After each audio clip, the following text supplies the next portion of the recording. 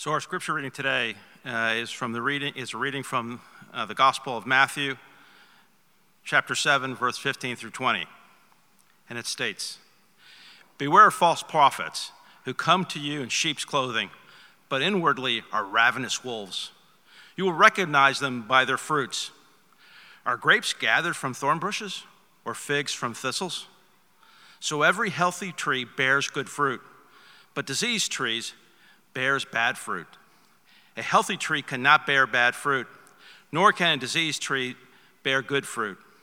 Every tree that does not bear good fruit is cut down and thrown into the fire. Thus you will recognize them by their fruits." This is the word of the Lord. Praise be to Christ. Thank you, Rick. Well, it's good to be back with you. My name is Stacy Croft. I'm the lead pastor here at CPC in town, and I have been, as I mentioned earlier, I've been out for a few Sundays, just enjoying a little vacation and time away, and but I've missed you guys. I'm so glad to see your faces again and to be here. And most of the time, I'd say 95% of the time, I'm usually the one that preaches, and especially gets to open up these passages. And this one is, if you can tell, is a lot about fruit. A lot of fruit in this one. There's a good friend of mine who was actually on a vacation a few years ago, and he and his family were flying to Hawaii. Fantastic, right? I mean, Hawaii during the summer, beautiful, just going. And they're on the plane, and all of a sudden, it's one of those things. The flight attendant comes on and says, "We'll be making our stop in Salt Lake City, and then we'll go on." And he was a little bit like, "Wait, what?"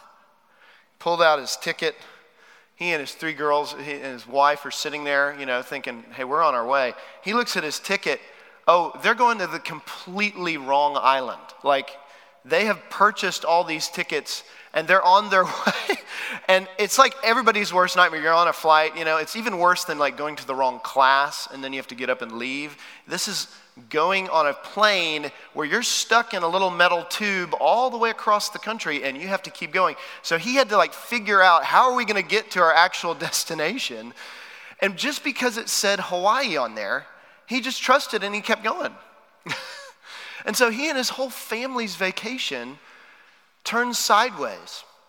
And it's interesting as Jesus continues in this sermon, and as he did this, these people came up on a mountainside, and they've been listening to this sermon for some time. He's actually coming closer to the end, and at the beginning, he's talking about practical living. He's talking about how do we live showing the true righteousness, true following of God, true following of Jesus, right? And then he goes into talking about, well, you can be a hypocrite. Be careful not to be hypocritical about what you show. And then finally, he gets to some portions here that are, to be honest, quite frightful. The passage we looked at last week, this one, even next week, there are all these passages of beware. Are you sure you're on the right path? Are you sure you're listening to the right people? Because that's what this passage is about, that there are people who are going to come and say a lot of things to you and cause you to think that you're following the right thing, and you're not. You may be thinking, it may be even saying the right words, it may even look right on the bill, but you may be heading to the complete wrong destination. Do you know? That is a really scary thing. Guys, I don't know if you're here and maybe you're exploring Christianity again, or maybe this is kind of one of those passages you're like, oh man, this is kind of awkward. How do we talk about this? We need to talk about these passages. Jesus opened this up for a reason. In fact, to talk about false prophets was all through the Bible. The Bible opens this up, and most of the time when they're talked about, false prophets are not those people that are coming and just talking about, mean things, like getting in your face. It's more of this subtle beauty without cost. There's no real cost to you. It's like, come on in, just here, buy that. And Jesus is saying, beware of false prophets, because they want you to follow them more than they do me. And this is not just the first time. In fact, all through this New Testament, in fact, Jesus brings it up, even other letters later in the New Testament bring this up. the fact that there were other people who claimed to be the Messiah during this period. That there were other people who said, I am the Christ. I am the one who's going to bring peace. In the Old Testament, there were prophets who said, peace, peace, and there was never peace. In the New Testament, there were people who said, follow me, follow me. And yet when they were either killed, it says, or something else, their disciples scattered. What makes following Jesus different? How do we know we're following the right thing? There's an article in The Atlantic some time ago that I thought was interesting. It was about the new religion called apatheism. Essentially, combining the words apathy and theism. And one person who even claimed that they were not a follower of anything, would say they might have been an atheist at times, said, apatheism is this: it's a disinclination to care all that much about one's own religion, and even stronger disinclination to care about other people's. And guys, that is actually a pretty good description of the false teaching that we can get. The false prophecy, the false movement is apatheism. And I would suggest, do many of us lie in that description? Are we somewhat, maybe we care about our own, but do we not care about anyone else's? Or maybe the opposite. Do we care too much about what everyone else thinks and don't really care much about our own? Where are we? What do we think about these words? These are very powerful words that Jesus is saying. So I want to talk about this in two ways. I think Jesus unpacks it by saying, first, the fruit talks about who you follow. And then there's a fruit connected to our future. So fruit and who you follow, and fruit and the future. Really interesting things here. Fruit and who you follow is pretty easy here. I mean, Jesus is unpacking. He says, beware of false prophets who come to you in sheep's clothing, but inwardly are ravenous wolves. There are so many, as I said, that came along. Even in Matthew 24, Jesus talks about this again, that there are many people who claim to be the Messiah, who are going to say, here's the truth. Here's what you should follow. But how do you know the difference? Right? By the fruit, it says. Fruit here was used often in the Bible. It's used especially in the New Testament by not just the Gospels. Matthew was the first gospel, first book in the New Testament, not the first written, Mark was, but Matthew is in it if you open up. And all throughout it talks about this fruit. Then even those later that wrote letters talk about fruit. That fruit metaphorically talks about the deeds in people. It talks about what you see. Fruit displays the whole person, it says. And that the heart is constantly, here's the thing, the heart is constantly bringing out those things. That our heart really is a well. Our mouth and our deeds are the bucket that draw out of that and display it for all to see. And Jesus is saying, look, you can have a tree, you can have fruit on it, but it could be false fruit. He even talks about the switch here, the switcheroo. You know, you will recognize them by their fruits. Are grapes gathered from thorn bushes or figs from thistles? Sometimes, even in the Near East, there were, the ancient Near East, there were certain bushes that would actually look similar in fruit. And if you were not wise enough to know the difference, you could be picking a completely different thing. Some of you know that when you put something in and you're cooking at home and you actually throw in something that may not work right and you think it is one thing and it's the other. You ever switched your salt and sugar in your coffee before? Done that. Thought it was sugar in a thing, threw in salt, horrible coffee. Wasn't a good trial run. That's actually what he's saying. They look similar, but the taste, the effect is very different. Look, I knew a girl in college that she was washing her clothes and she said, my clothes just seem to be dirty all the time. I just can't get all this stuff out. And we're like, what are you doing? Well, I put this stuff called softener in there every time, but it doesn't get it out. And we're like, what, you mean for months you've been washing your clothes with just fabric softener? Yes. It smells good. My clothes are soft, but there's these stains on them. Let's help you with that. You know, like, there's a little bit of an issue there. That's kind of the thing. It may smell good, it may feel good, but there is still something wrong with it. That is what Jesus is talking about. He's saying, beware. Because there are two major things that come out of this. And you see this, it's funny, this passage, if you did kind of a word study in there, you can do it on your phone. If some of you may use your phone already for the Bible, I would encourage any of you, even if you're unfamiliar with the Bible, and I would love for you to read it more, those apps you can get with the Bible on your phone are very helpful for this, because you can push a little, if it's a letter of the alphabet, some reference, you can actually touch on it and it'll unpack, it'll open up all these connected verses to this. And you'll see how often fruit is connected to good and bad things and what that means. And the first here, false teachers and preachers speak about salvation without Jesus. It's salvation without Christ.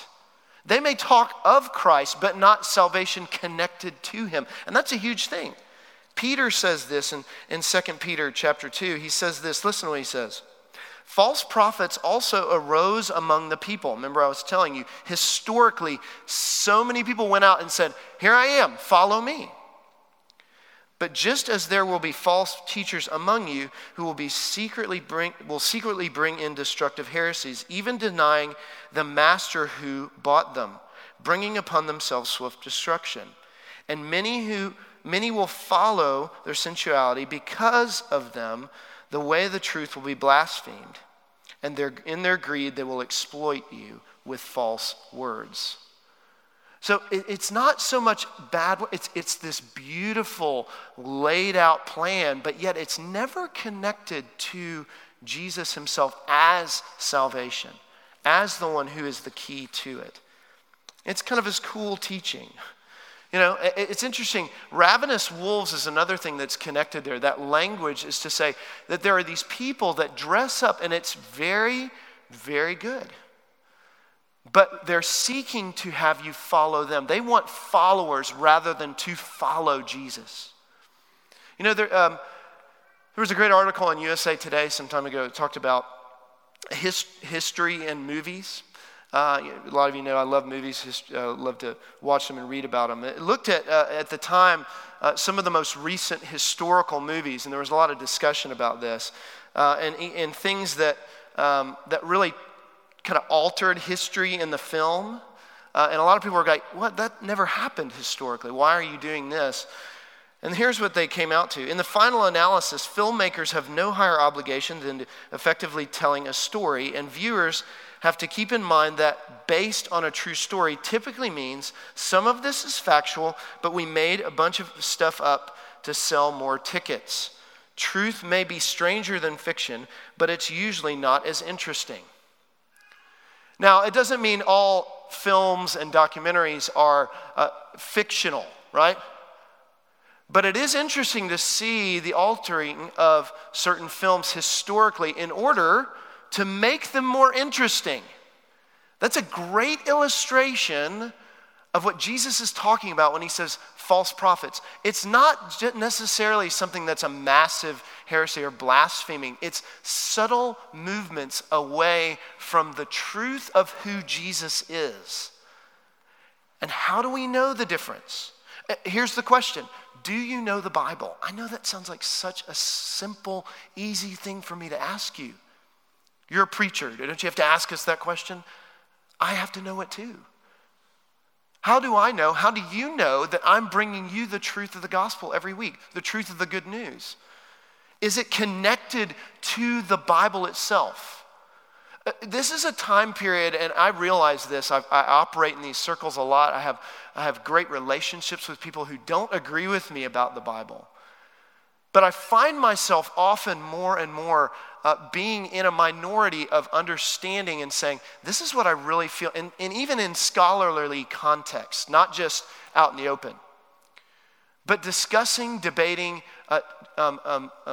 having conversations about the scripture itself, the Bible. And many of you here may say, I am a Christian, I follow Jesus. Maybe you've read some of the Bible before, but I want to ask you this. Is the picture of who you know Jesus to be starting to alter and slide and change because we haven't gone back to the mirror, as illustrations even used in the Bible, to see who we are in the Word of God. I want to encourage you to study the Bible. I want to tell you that how do you understand if something's false or true? You wouldn't know it unless you know what the stake is, wouldn't know what the standard is in the Bible itself of who Jesus said he was. Wasn't it even the disciples who followed him, who saw Jesus, who touched him, who ate with him, who still were like, hey, when are you going to do all this stuff for us? And he said, no. You're missing who I am. This is an age-old thing. How do we understand who Jesus is? Y'all, I want to encourage you, if you don't own a Bible, we have Bibles at the back. If you want to plan, if you want help studying it, to read it. Many of us have said, I've followed Jesus all my life, but how much do we actually spend in it? And I don't mean just like, have you read it cover to cover? That's awesome. But I mean just getting into it to see the picture of who Jesus is, to let Jesus' words say who he is. We will not know that. We will not know who he is. We will continue to alter the stories that fit our lives, that fit our circumstances, that just practically work for us. And it's hard. But it also is without cost. You see, there's a cost to following Jesus. One of the things that false prophets, and it talks about here, if you open up other parts of the Bible to hear what a false prophet does, is to say there's no mercy cried out. It says, in other words, it's not just it's salvation without Jesus, but it's also salvation. If you have Jesus in there, there's cost. And many of us may like the idea of Jesus, but when it comes to the cost part, we don't like that at all. I don't know who wrote this poem. I've read it. I don't know if I've read it to you all, but I've read it several times myself. But listen to what it says. I think it's aptly descriptive. I would like to buy $3 worth of God, please. Not enough to explode my soul or disturb my sleep, but enough to equal a cup of warm milk or a snooze in the sunshine. I don't want enough of him to make me love people different from me. I want ecstasy, not transformation. I want the warmth of the womb, not a new birth. I want a pound of the eternal in a paper sack. I would like to buy $3 worth of God, please. Now, I don't know where many of you are in your, as many of us would say, in your connection to Jesus, following Jesus. Maybe you come in here this morning and you're like, man, I came for this sermon. But this one is really pushing us to say, do we avoid the cost? I mean, think about this. Even Jesus himself, when he was faced with what he had to do going to the cross, even Jesus himself sweat drops of blood and said, God, is there any other way? Even himself had to go into the fact that we have a temptation to avoid the cost for salvation. Jesus had to take on that cost, and even he had to face the temptation that we all face in order to take it up, to go to the cross.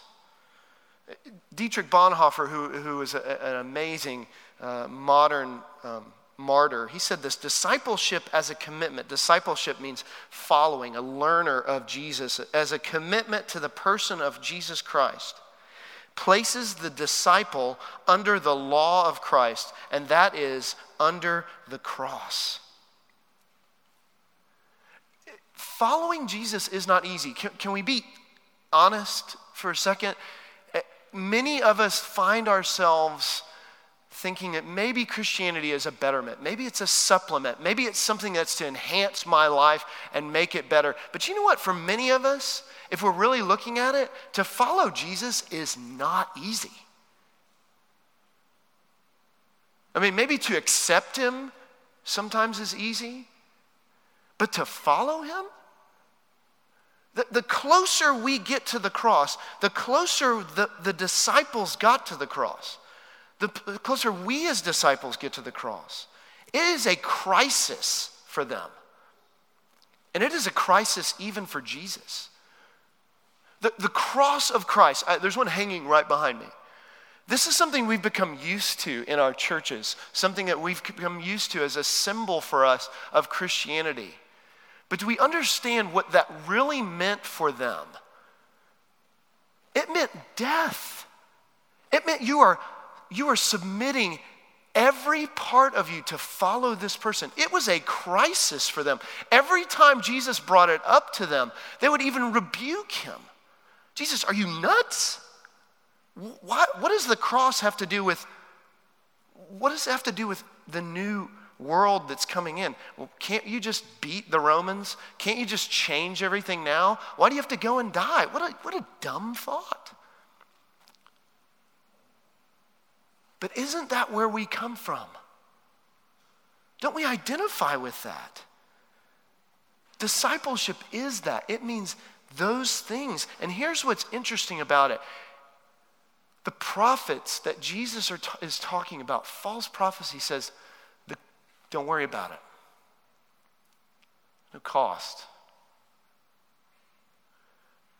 And what does that do to grace itself? What does it do to the fact that Jesus went to the cross for us? It makes it cheap.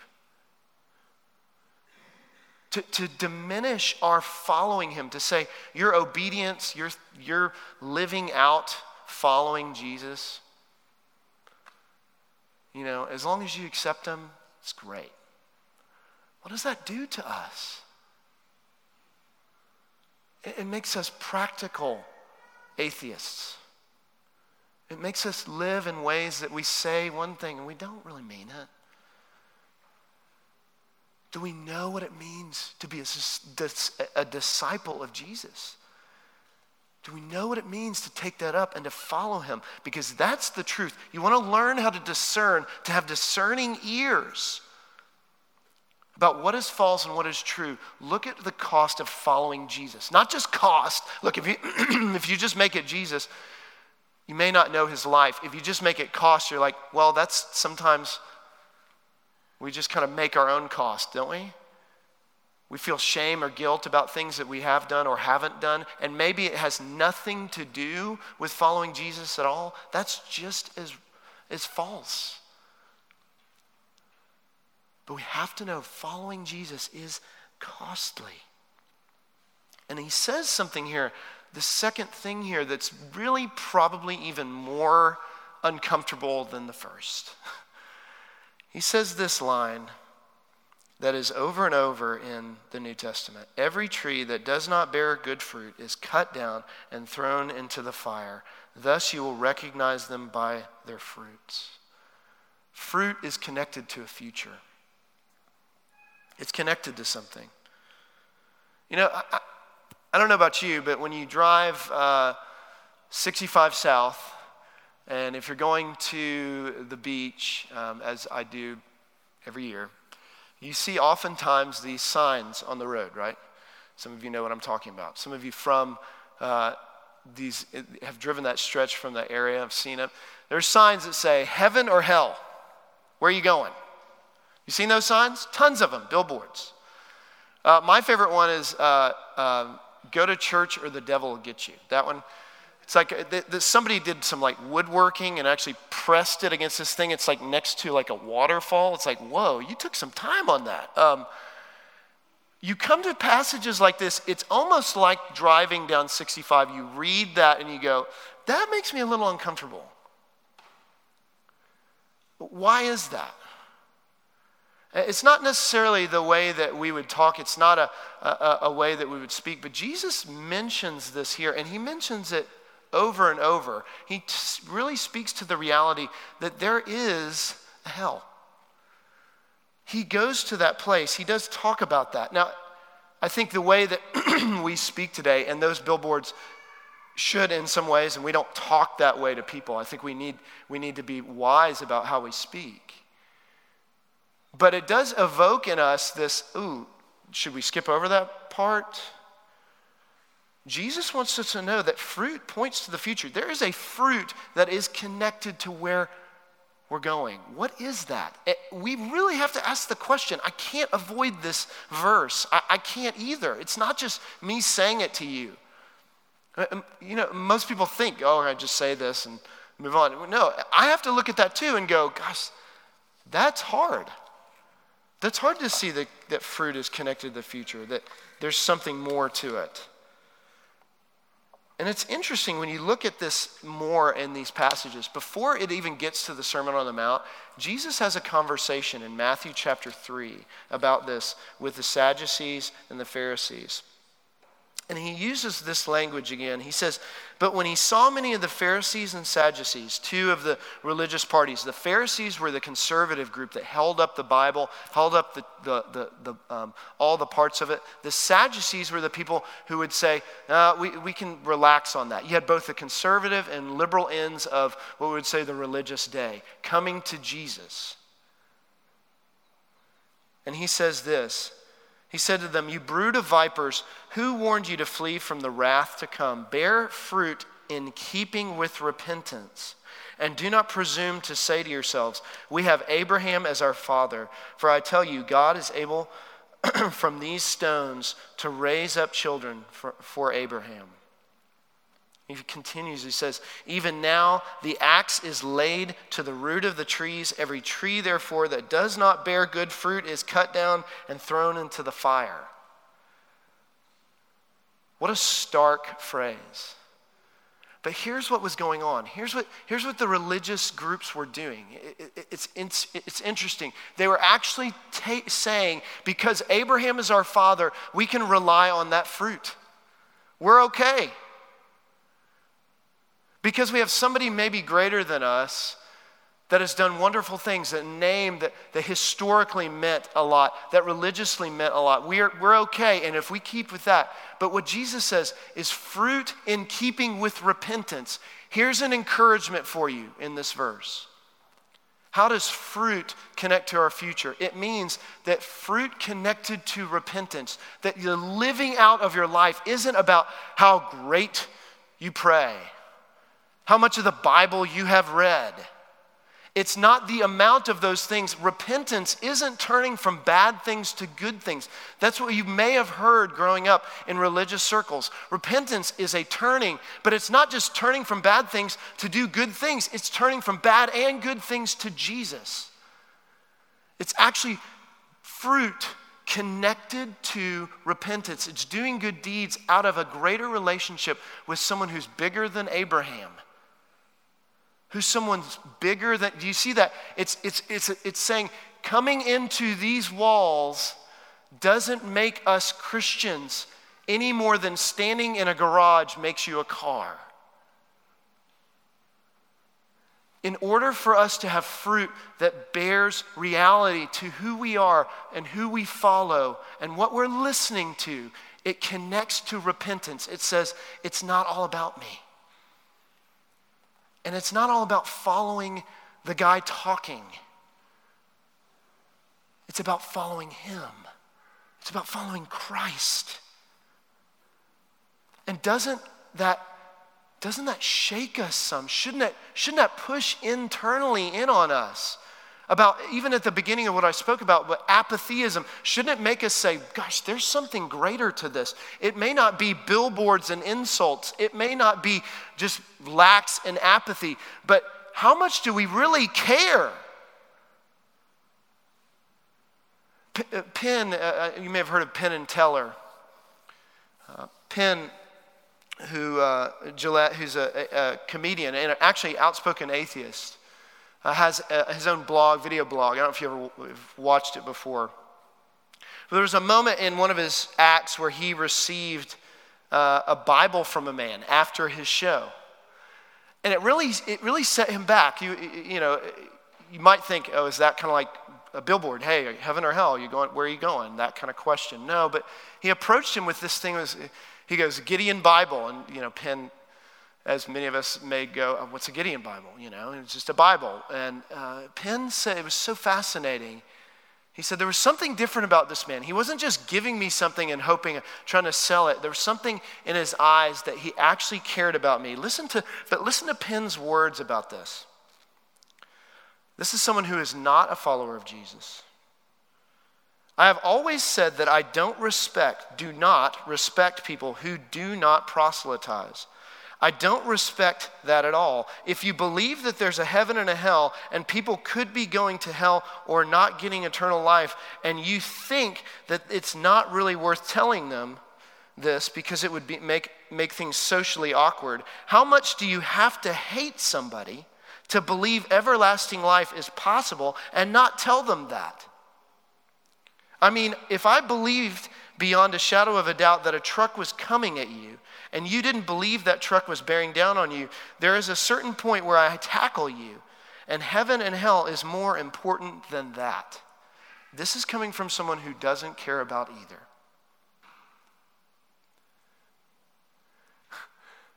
I know this is weighty. I know that what we're talking about is heavy stuff, but we have to look at it. Because does this press in on our souls? Because if it doesn't, does it even matter? Does following Jesus even matter? Jesus is saying, beware. Because there are going to be teachings and people teaching that will be so easy for us to follow and to steer away. So how do we know the difference between a false prophet and the true prophet? John chapter 10 is a chapter that Jesus is speaking about himself. And he says this there, and I think it's perfect for us to understand that there's actually a true shepherd that says this. Listen. He says, truly, truly, I say to you, he who does not enter the sheepfold by the door, but climbs in by another way, that man is a thief and a robber. So truly, truly, I say to you, I am the door of the sheep. All who came before me are the thieves and robbers, but the sheep did not listen to them. I am the door. If anyone enters by me, he will be saved and go in and out and find pasture. The thief comes only to steal and kill and destroy. I came that they may have life and have it abundantly. I am the good shepherd. And the good shepherd lays down his life for his sheep. You don't want to know the biggest difference of what it means to follow the true shepherd? To know if you're following a false shepherd? This is the only shepherd that lays his life down. False shepherds use the sheep to block themselves. They allow the sheep to die in order that they may, as ravenous wolves, continue to live. This is the difference. This table shows you that this is different. You want to know the cost? Jesus paid the cost so that you can actually live out the gospel. We don't hear these words and bear fruit because you have to bear it or you might not make it. That is actually the opposite of what Jesus is saying.